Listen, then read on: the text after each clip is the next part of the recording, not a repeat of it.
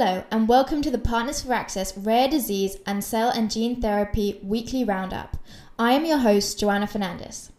Every week, we at Partners for Access will bring you the most important news developments in the orphan drug, cell and gene therapy world and what it means for you. This week on our roundup, we will be discussing the decision by the Center of Medicaid and Medicare Services in the US to back away from the pay-for-performance plan for Novartis' CAR-T therapy, Kymriah, as well as Pfizer's rollback of its plan to increase drug prices on up to 100 products after criticism by President Trump.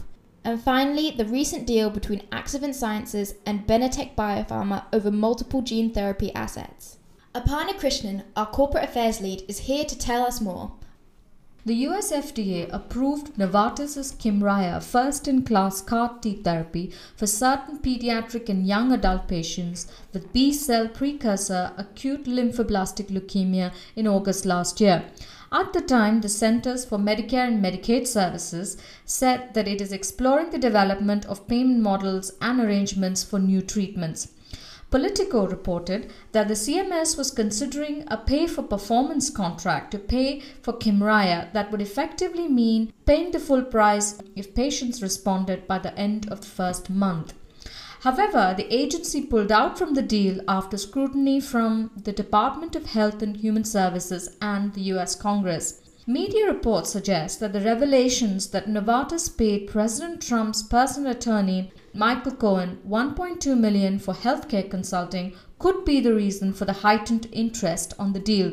However, Novartis has rubbished these suggestions. Still, the CMS's latest decision has increased uncertainty over the nature of payment models being explored to pay for expensive new gene therapies. The industry has heavily promoted indication-based pricing as one of the potential payment models for new drugs, noting that it could be more sustainable and is able to capture the value of research-based innovation. Watch this space for more news and analysis as this story will undoubtedly develop over the next few months. In another US development, pharma giant Pfizer has announced it is considering a rollback of some of its recent drug price increases. The move follows a sharp rebuke from President Trump following news that Pfizer will raise prices of close to 100 drugs. Ian Read, the chairman and chief executive of Pfizer, said he had extensive discussions with President Trump on Tuesday, and as a result, Pfizer will roll back price increases that took effect on July 1, 2018. President Trump announced a series of measures to clamp down on US drug prices in May this year.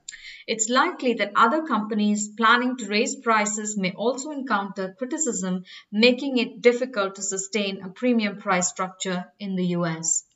Now onto the third story. Axovant Sciences has licensed global rights to Benetech Biopharma's multiple gene therapy assets.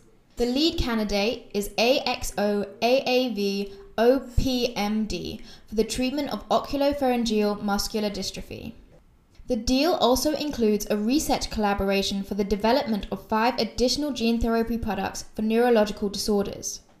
Under the terms of the agreement, Axovant will pay Benetech an upfront payment of $10 million for the rights to these assets and 30% of the net profits once the products are commercialized. The lead candidate is currently in preclinical development and has already been granted orphan designation by the FDA and EMA. OPMD is a neuromuscular disease that causes swallowing difficulties with potentially life-threatening consequences, including malnutrition and aspiration pneumonia, with no products approved for the condition. This is the second major deal for Axovant in as many months. In June, Axovant signed an $842 million deal with British drug maker Oxford Biomedica. And that's it for this week. For more news and analysis, go to our website, www.partnersforaccess.com. Subscribe to our podcast from iTunes and do share your thoughts in the comments section. See you next week.